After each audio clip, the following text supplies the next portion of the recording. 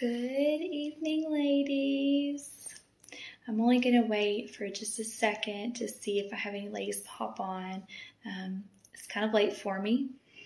I think it's like 10 o'clock. Yeah, it's 10 o'clock. It's been a long day. So just let me know if you're able to hop on, say hi, let me know who's watching with me. I'm going to be really quick tonight. I'm going to try to be quick. Oh, okay, I do see I have some ladies hopping on. So we go live in some weird places, but I think that I have everybody beat. I know we've gone live, the regular places like our office desk, at the church. We've gone live before in our cars, in our beds. We've gone live in a closet before. I think Brittany McIntyre went live one time in her closet. I am going live from my bathroom, so you can kind of probably see my bathtub in the back, some of my kids' bowl bath. I am locking myself in the bathroom to do this fight time. My 3-year-old has been sleeping in the bed with me, and so he's been crying to come into my bedroom, so I had to lock myself in the bathroom tonight to do fight time. So good times. Hopefully he does not bust through here. So I'm going to be quick tonight. All right. So I do see I have some ladies. Okay. So I want to talk to y'all about tonight about our purpose. So I think a lot of times we get hung up on what our purpose is, what God wants us to be doing. Like, where do we fit in the body of Christ? And what should I be doing? How is God going to use us? And so I think we get hung up on that a lot, trying to find out what we need to be doing. And I want to encourage y'all, any ladies that have been questioning what they need to be doing, maybe feeling like they haven't figured it out yet. And I want to tell you that your purpose is going to be birthed through your trust in God. Hey, Bree. Hey, Donna. Okay, so I see I have some ladies commenting now. All right. So finding your purpose is only gonna be birthed when you are able to put your trust in God. And I want to give you some examples of that. So Abraham, he had to trust in God whenever God sent him out and separated him from his family and told him he's got a promised land for him. Abraham had to trust in God when he told Abraham to take his son Isaac to sacrifice him. Abraham had to trust that God was going to provide a sacrifice. Moses had to trust in God whenever God sent him to Pharaoh to say, "Let my people go." Moses had to trust God that he was going to deliver the Israelites out of Egypt, out from Pharaoh's rule. Daniel had to trust in God that he was going to protect him when Daniel refused to bow down to the king and worship him. He had to trust that God was going to shut the mouths of the lions. Esther had to trust in God when she went before the king, that he was going to protect her from the king. David had to trust God that he was going to give him the strength that he needed to slay Goliath. So all of those people we hear about, we all know the stories. We grew up in Sunday school hearing all these stories about all these people, but everything that happened to them, it happened because they trusted in God. Their story isn't just a story about their faith, but it's also a story about when they trusted in God, how God is faithful. And so he's faithful to provide. He's faithful to deliver. He's faithful to give us strength. He's faithful to give us protection. He's faithful to do all those things because he is the great I am. And so, no, we're probably never going to face a giant. We're never going to have to go to a Pharaoh and say, "Let my people go," or we're never going to have to do those things. No, we're not going to face those things. But that doesn't mean that we don't have a huge purpose for our lives. It doesn't mean that God isn't going to use us the same way he used Abraham, the same way he used Moses, because he's put us in a place, he's put people around us that are depending on us to trust in God. So that, maybe God has put you in someone's life so that you can stand up and say to the kingdom of darkness and say, let my sister go right now in the name of Jesus. Maybe he's called you to trust in him, to have faith in him so that you can help others get deliverance.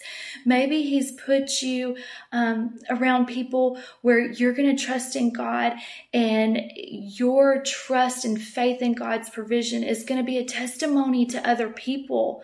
So no, we're not going to have the same incredible stories of slaying a Goliath, but there are giants in our lives that we are going to face that we can slay and that are going to bring people to God, that is going to be a testimony of God's faithfulness to us.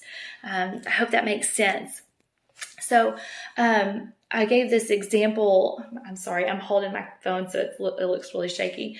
So I gave this example last week when I taught CR. We were talking about trusting in God, and it's not always easy when you're first starting out. And so I was talking about Declan, he's 3 now. For those that don't know him, he's my youngest, but he has, every morning I get him dressed. I have a little mat that I'll lay down on my bed, and I get him dressed and I change his diaper and everything like that on it.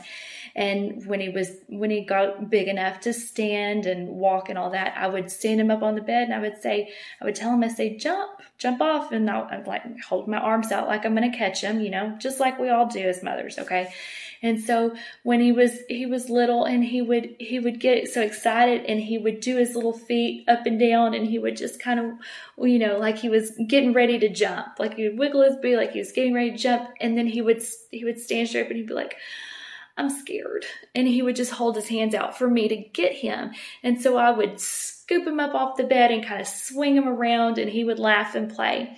And then we would do that every day. Like it was an everyday thing. And then he would get a little bit older, and he would we would do that, and I would say, tell him to jump, and he would kind of more fall forward instead of just leaping off the bed. He would fall forward into my arms because he was starting to trust me.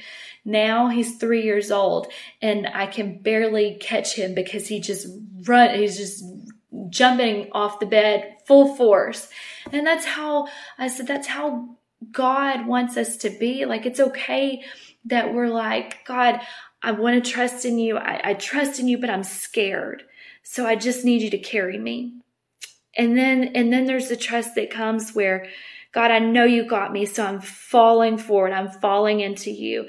And then there's the trust that is, God, I know how faithful you are, and I have complete trust in you. And so I am running with it and jumping with all faith.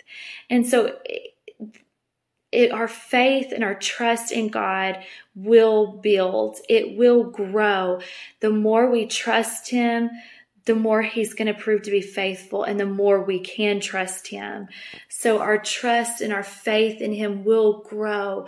That's why he says, taste and see that I am good. Trust in me. Let me show you my faithfulness so that it's not even a question anymore.